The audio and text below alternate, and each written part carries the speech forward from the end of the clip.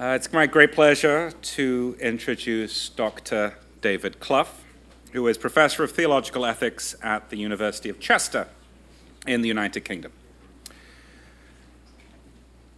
Dr. Clough's first book, Ethics in Crisis, Interpreting Barth's Ethics, was a powerful intervention in Barth's studies, and there quickly followed an important co-written work on the ethics of war.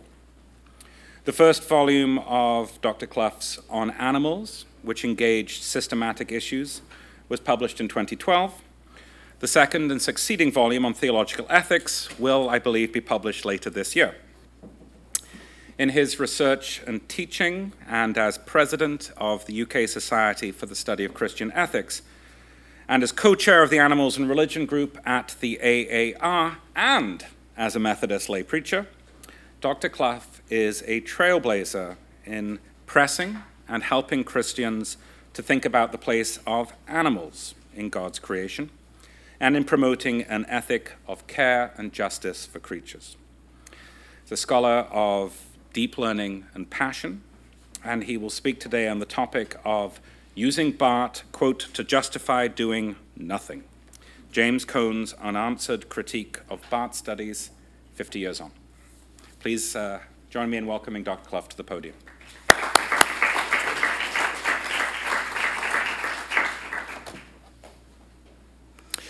Thank you, Paul, for that introduction. Thank you for the invitation to you, and thanks to Kate, and thanks to the Centre. I apologise for those of you who hadn't been notified about that change of title. I hadn't seen Paul's paper before he delivered it, but I'm glad and unapologetic about the common ground between our two papers. It was 2 months ago yesterday that James H. Cone died.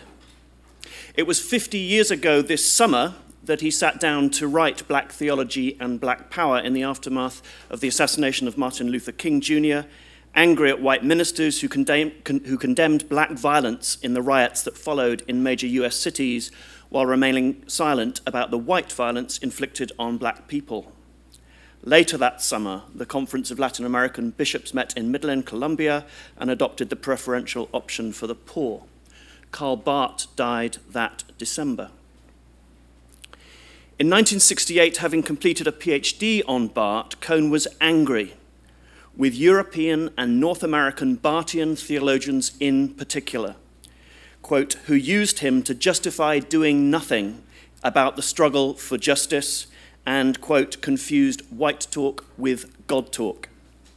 50 years on, I note that very few white scholars of Barth have engaged with Cone's critique.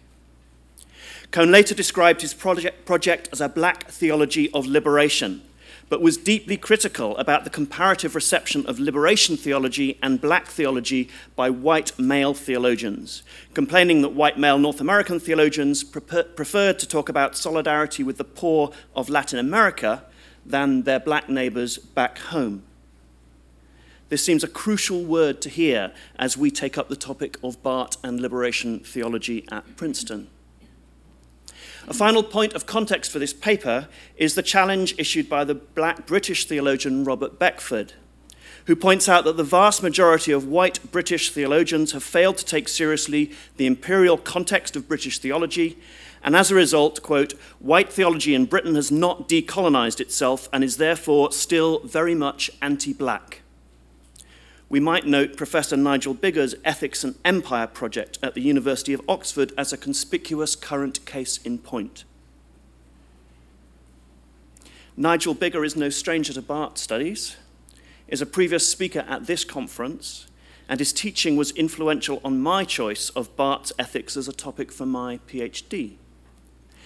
Beckford calls for white British theologians, quote, to produce exorcised white theologies that have the categories of thought and action to embrace their black and brown brothers and sisters and strive to a new, inclusive British Christian theology and church life. I count myself among the white British theologians who need urgently to respond to Beckford's call. This constellation of points of context for my contribution to this conference convinced me that it would be irresponsible to fail to attend to Cone's critique of the white reception of black theology, especially among Barthians, as part of attending to the relationship between Barth and liberation theology. My aim is to rehearse and digest the implications of Cone's critique for the conference project of considering how the work of Barth may be brought to bear on the future of liberation theology, as well as offering a short-worked example of taking a critical theology of race seriously for Barth studies at the intersection of Barth, race, and animals. So first section, Cone on Barth and Barthians.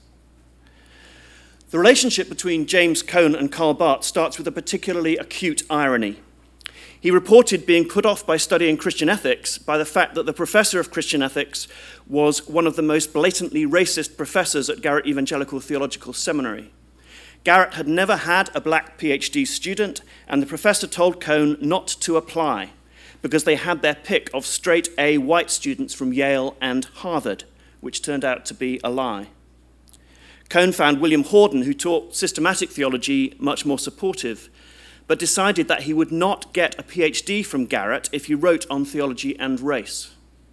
His choice to focus on Barth for his dissertation was therefore a defensive move in the context of a racist academy. He was later criticized by black theologians, including his brother, for an overdependence on Barth and other white European theologians in his early work, which he conceded and responded to by drawing increasingly on black authors and church traditions. There were also positive reasons for Cone's choice of Barth. He recognized common ground between Barth's theological approach and the black church experience. Cone saw in Barth an example of how to relate theology to life, valued Barth's starting point with Jesus and his emphasis on the word of God in scripture and preaching. He felt a spiritual kinship with Barth, especially the Barth of the Epistle to the Romans, and took inspiration from the way Barth was prepared to challenge received norms. Quote, "I purposely intended to be provocative in much the same way that Barth was when he rebelled against liberal theology." Most of Cone's critiques of Barthian thought are not of Barth himself, but of the use Barthians made of him. Quote, "I was angry not with Barth, but only with European and North American Barthians who used him to justify doing nothing about the struggle for justice. I've always thought that Barth was closer to me than to them. But whether I was right or wrong about where Barth would stand on the matter, the truth was that I was no longer going to allow privileged white theologians tell me how to do theology." Cone was disappointed by the lack of response to black theology and black power from white theologians, commenting in 2010 that, quote, "Not many white theologians accepted my challenge to them to speak.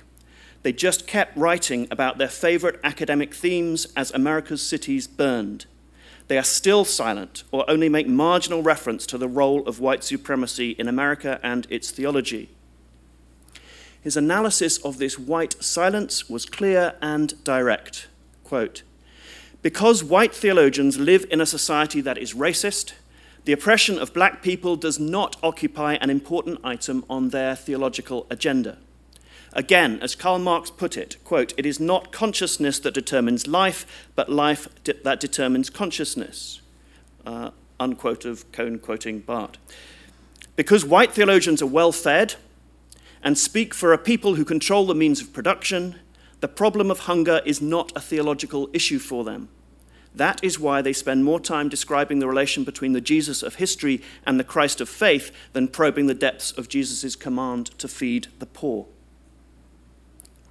Cone points out that being descendants of slave masters rather than slaves, or I might add in my own British context, the heirs of those who accumulated wealth through the trade in slaves, affects the mental grid of theologians. Quote, "Not only what books they read when doing their research, but also which aspects of personal experience will shape theological style and methodology. This problem is amplified when white theologians, quote, claim objectivity for their theological discourse." Cone stated in A Black Theology of Liberation in 1970 that American theology is racist in that it identifies theology as dispassionate analysis of the tradition, unrelated to the sufferings of the oppressed. 20 years on, in Risks of Faith, he asked, "Is racism so deeply embedded in Euro-American history and culture that it is impossible to do theology without being anti-black?" In the same work, he complained that despite the blatant use of Christianity to justify slavery, colonialism, and segregation for nearly 500 years, white theologians in the seminaries, university departments of religion and divinity schools, and professional societies refused to acknowledge white supremacy as a theological problem and continued their business as usual, as if the lived experience of blacks was theologically vacuous. Cone commented, "Their silence on race is so conspicuous that I sometimes wonder why they are not greatly embarrassed by it." And, as I noted in my opening remarks, Cone criticized the hypocrisy of white North American theologians expressing solidarity with the poor of Latin America while ignoring their black near neighbors. Quote, "It was not until Orbis Books published the translated works of Latin American liberation theologians that white North American male theologians cautiously began to talk and write about liberation theology and God's solidarity with the poor. But they still ignored the black poor in the United States, Africa, and Latin America.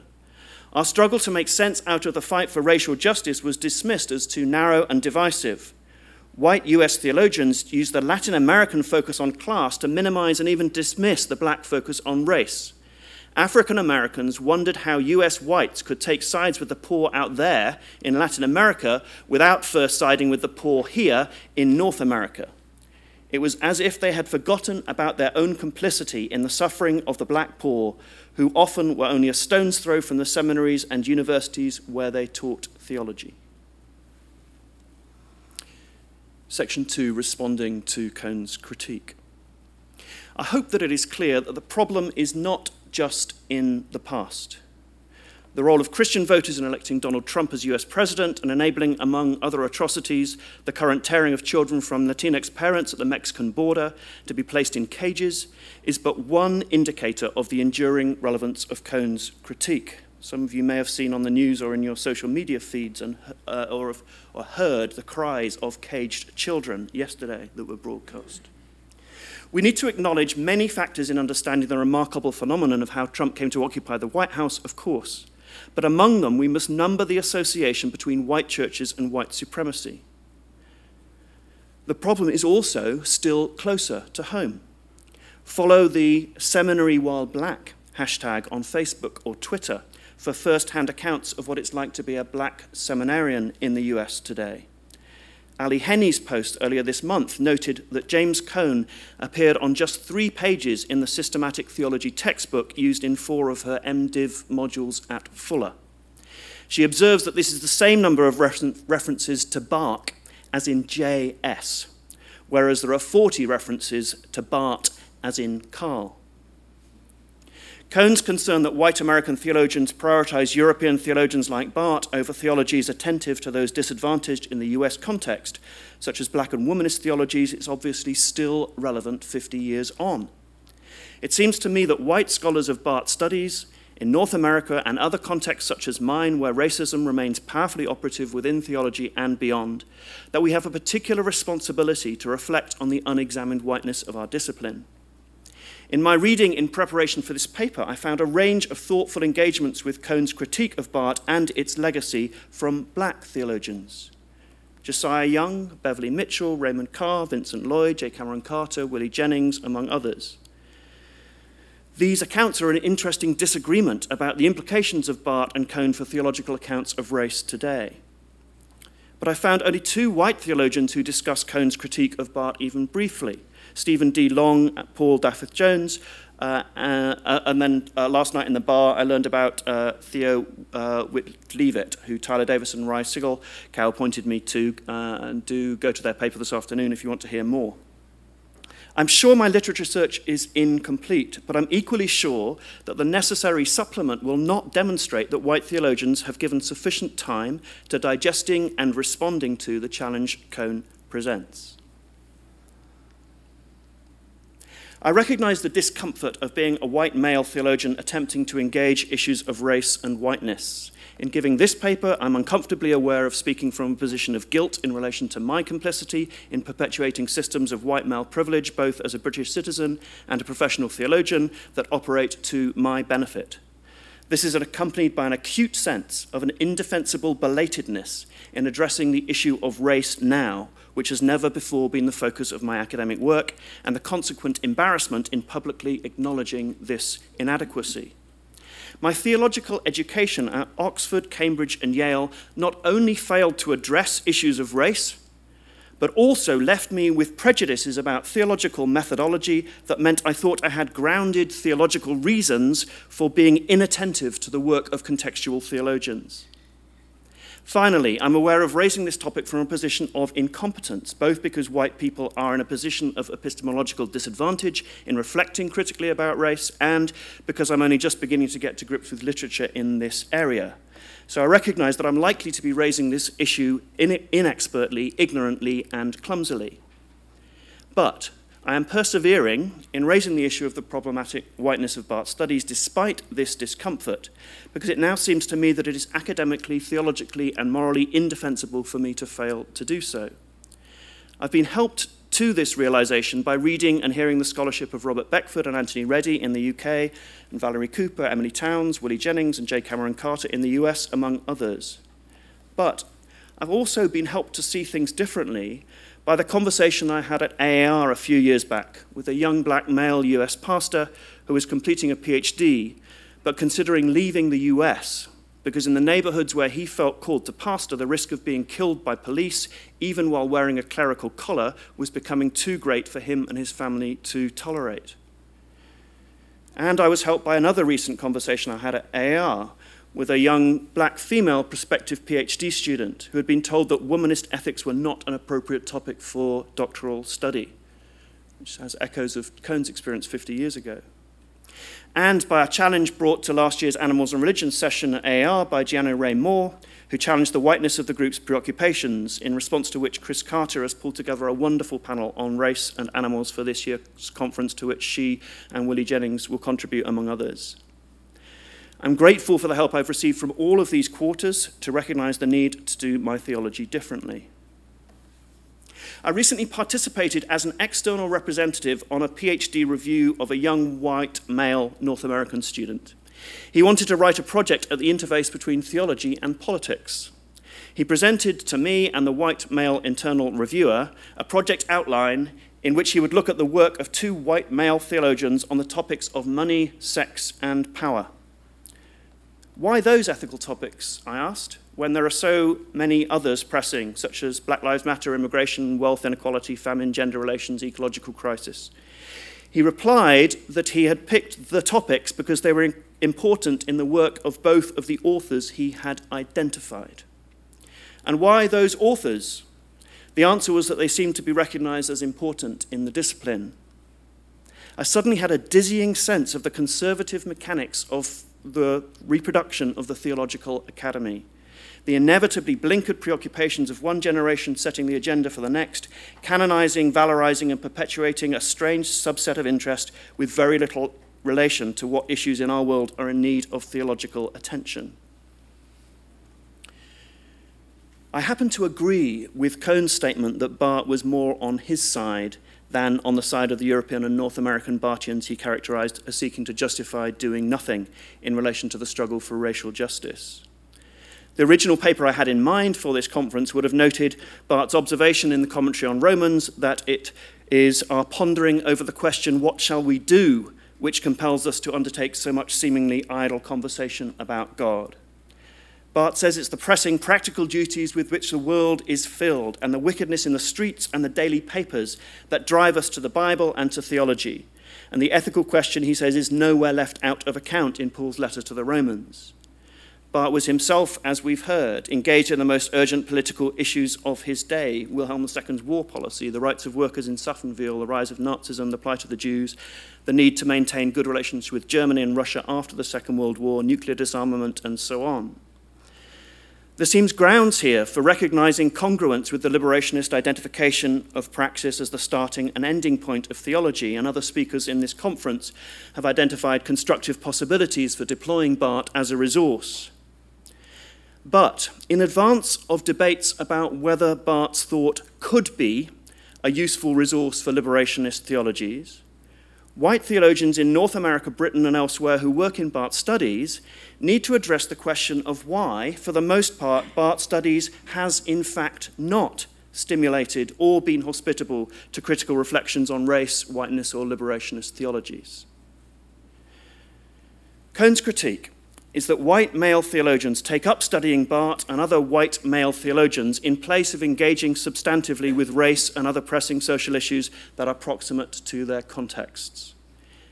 If he was wrong about that, it could be because we could now demonstrate that Barth Studies is proactively engaging race and other social issues. This conference is a positive sign in that regard.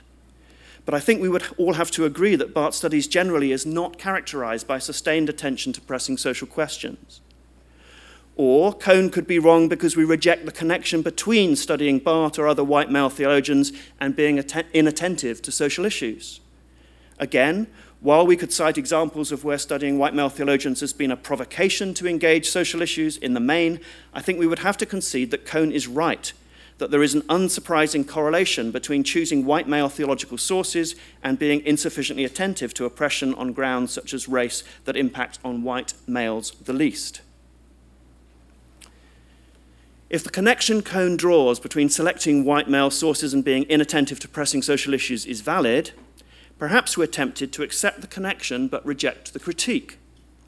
We could do so on the grounds that the abstraction of theology from social issues is not necessarily a weakness, that there are very many abstract theological issues that merit academic attention. A search for the articles in the last 5 years published in the International Journal of Systematic Theology referencing Barth in the title, for example, which all appeared to be by white men, treat his doctrine of creation, the relationship between his thought and that of Kierkegaard, his doctrine of redemption, and his theology of mission. As theologians, most of us would recognize the interest of such inquiries and would defend the value of such academic work. We appreciate Barth's deliberations about many such abstract questions. But we also recognize that Barth was attentive to the relevance and practical implications of such theological abstractions for the political and social world in which he found himself. Cone was concerned that Barth's theology neglected history.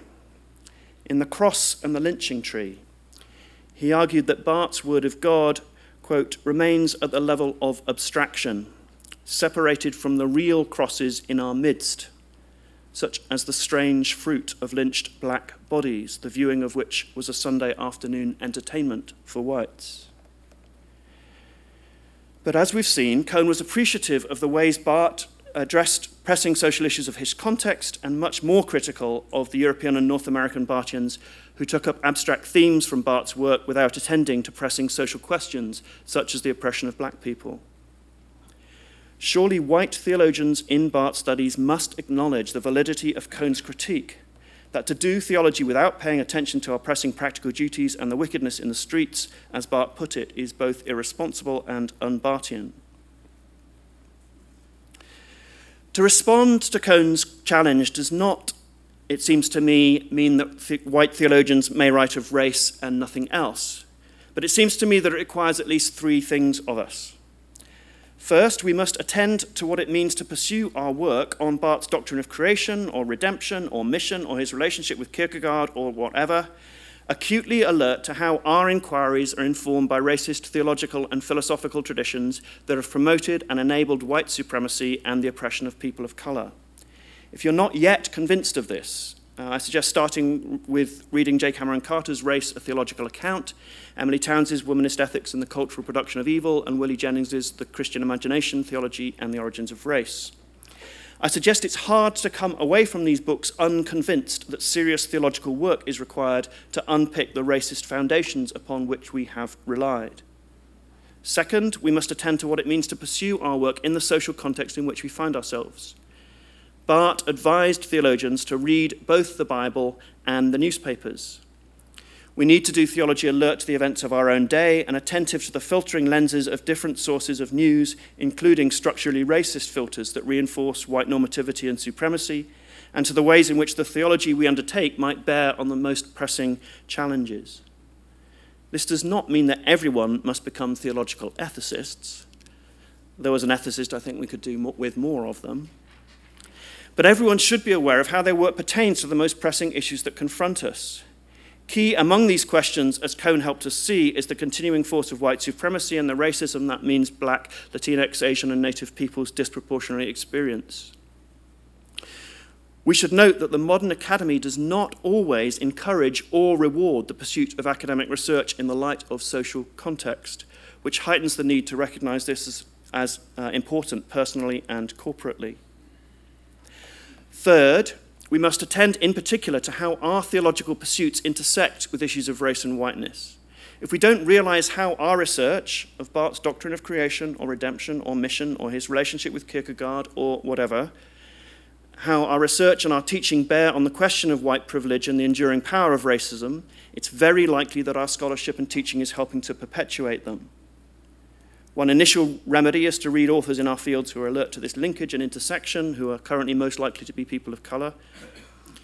In relation to thinking about this in a curricular way, I commend Kingston University's inclusive curriculum framework as one tool to review curricula with this in mind. I'm sure there are other priorities for white scholars in responding to Cohn's critique of white theology and Barthian's. Paul suggested some other strategies earlier this morning. In the final part of this paper, I want to provide a worked example of how I'm seeking to work at the intersection of theology of animals, Barth studies, and race and whiteness.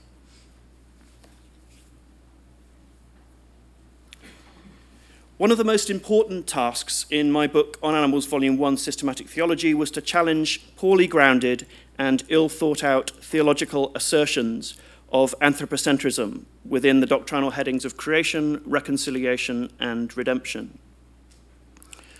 Along the way, I developed a strong antipathy to human, non-human binaries. I came to see that theological anthropologies, alongside others, were very apt to be based on the othering of the non-human animal Hannah Reichel described, in the form that, quote, unlike any other animal, humans are X or have X or can X. We seem to have inherited from ancient Greek philosophers an irresistible trope for understanding what it means to be human, very largely in contradistinction to other animals. I became concerned to interrogate and deconstruct this oppositional understanding of human identity because it seemed to encourage and be supported by bad Christian theology and result in worse Christian ethics in relation to other than human animals. It runs counter to a basic theological understanding of ourselves as creatures of God, a status that affirms human commonality and solidarity with all God's creatures, which means that everything that God has made, everything that exists apart from God's self. Biblical texts recognize humans in common with other animals as fleshy creatures with the breath of life, recipients in common of God's grace in creation and providence, subjects in common of blessing and judgment, participants in common in the praise of God, beneficiaries in common of the work of Christ, reconciling all things in heaven and earth, enduring in common the labor pains of a groaning creation, and looking forward in common to their liberation into the freedom of the children of God.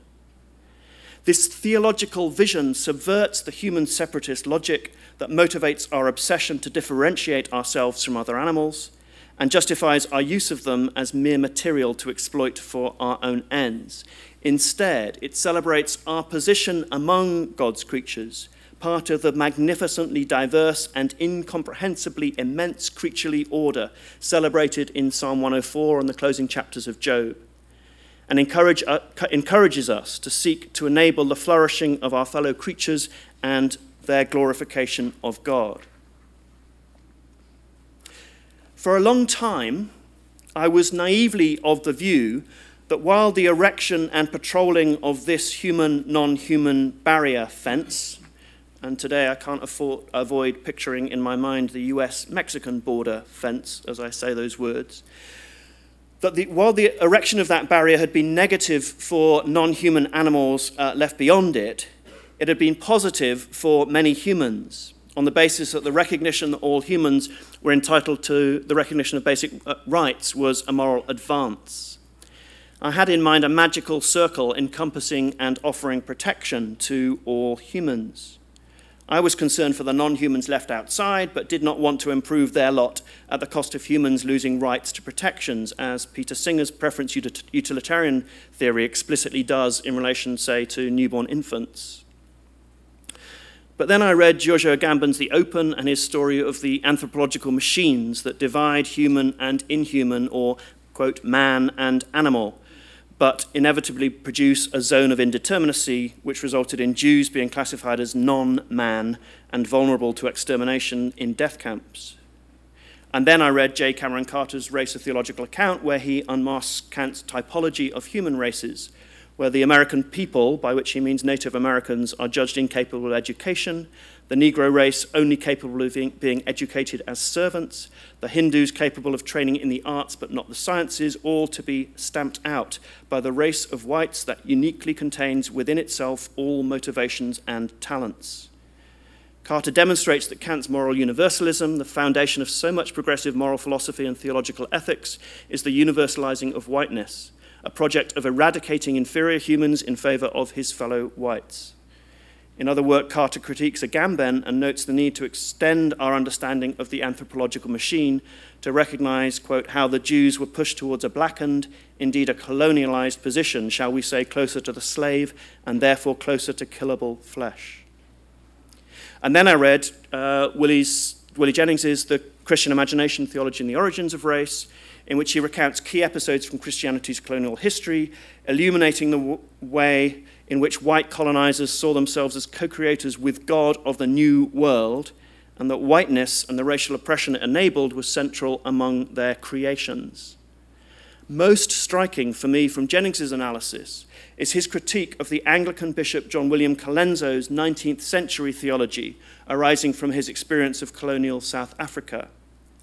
Concerned to find a place for the evident faith of his black South African theological conversation partners, William Ngidi and Magema Magwaza Fuse, Colenso proposed that God has simply provided a righteousness to the whole human race in Jesus Christ. Despite his good intentions, this theological move, Jennings argues, repeated by many later Christian theologians, among which we might number Barth, turns away from and refuses to recognize the South African cultural logic Colenso encountered and results in, quote, a universalism that undermines all forms of identity except that of the colonialist. After reading Agamben, Carter, and Jennings, I've abandoned my previous naive belief that establishing and patrolling the human-non-human barrier fence is positive for humans.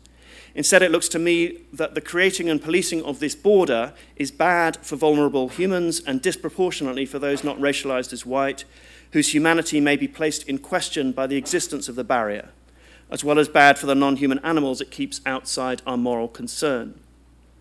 Here is one of the many sites of convergence I've encountered, where critical attention to race and to animals in a theological context turns out not to be in competition or contradiction, but as complementary critiques of the same structural issue. The key reason critical perspectives on race and animals are often complementary is that whiteness as a human universal ideal is constructed in opposition both to humans racialized as not white and animals identified as non-human, and the important common ground with Hannah's analysis here. The intersection with feminist animal studies, such as in the work of Carol Adams, adds gender to the mix, unmasking the depiction of a normative white male humanity in contradistinction from black, brown, and female humans and non-human animals. And of course, the intersectionality multiplies as we attend to Latin American liberation theologies, attending to socio-economic status and political power, queer theologies challenging normative sexualities, disability theologies challenging ableist norms. This intersection between theology, race, and animals has implications for our interpretations of Barth's theology.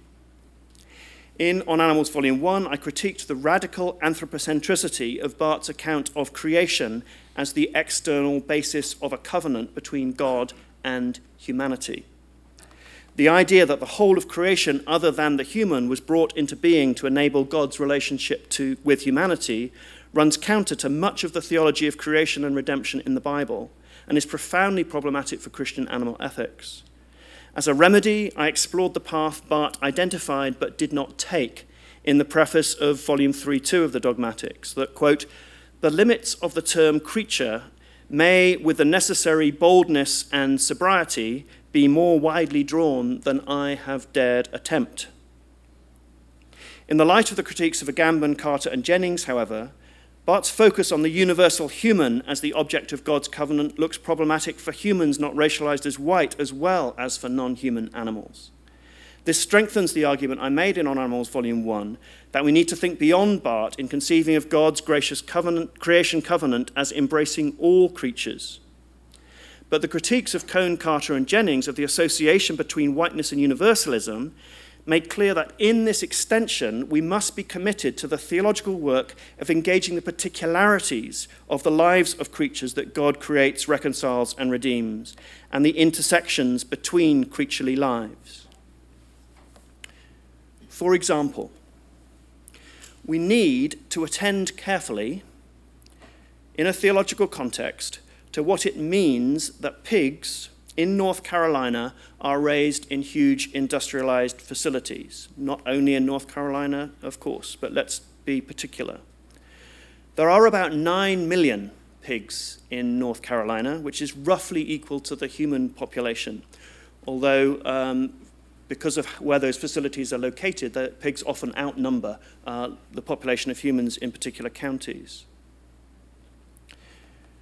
Research has shown that when pigs bred for intensive production are liberated from these facilities and given access to parkland, they adopt complex patterns of social life, use of territory and nest building, similar to those of wild boar. They develop particular friendships. Sows build very particular nests. They're very careful about where they defecate and so on. And they spend a large proportion of their time rooting in the earth, so we can judge that to be one of their favorite activities. Modern industrial systems give pigs no opportunity to flourish in these ways as creatures of God. They're raised in monotonous indoor environments in which their tails have to be cut off to reduce the incidence of biting injuries. Sows are so closely confined that they cannot turn around, and they never get to engage in rooting in the earth. Treating pigs in this way also has implications for other creatures. The pig factories create huge lagoons of excrement, the contents of which are sprayed into the air on nearby fields to stop the lagoons overflowing, creating nauseating odors, noxious gases, swarms of flies, and then noisy trucks come and go at all hours to remove the dead pigs that cannot tolerate these conditions. One campaigner comments that the poor, quote, literally get shit on. No one in North Carolina wants to live next to these facilities, which means they get sited next to communities where poor Black, Latinx, and Native peoples live. Their children are teased at school because they smell of pig shit. This is environmental racism, and North Carolinian protesters against the pig farms have been called N-word loving. So the protests against the pig farms have been criticized as N-word loving. Last Thursday, lawmakers in Raleigh implemented Senate Bill 711 to stop neighbors complaining and restricting the damages that could be awarded against the operators of these facilities. The meat processing plants where the pigs are slaughtered and butchered employs laborers that are disproportionately female, migrant, Black, and Latinx, subjecting them to work that is dangerous for their physical and mental health. The unhealthy subsidized products of industrialized animal agriculture are often the only affordable foods in urban food deserts where disproportionate numbers of poor Black and Latinx people live. And on the macro scale, raising livestock is a major and neglected contributor to climate change, among the first victims of which are Pacific Islanders and other humans living in marginal contexts, as well as many communities of non-human animals and plants. A Barthian framework in which God enacts a radically gracious, creaturely covenant through the life and death of Jesus Christ, the fleshy Word of God, provides a critical lens to recognize the egregious wrong done to humans and other animals in such systems, and the need for theologians to challenge them. But only if theologians enter into the messy, in this case very messy, particular concrete features of what it means to be this black or brown or white human or this pink or any other color of non-human creature. In response to Cone, we need theologians prepared to get their hands dirty and do their theology with attention to the historical circumstances of particular human and non-human creaturely lives. Doing theology in dialogue with Barth, alert to the contribution theology can make to interpreting and challenging contexts of creaturely oppression, including racialized oppression, would be a significant response Barthian scholarship could make to Cone's critique.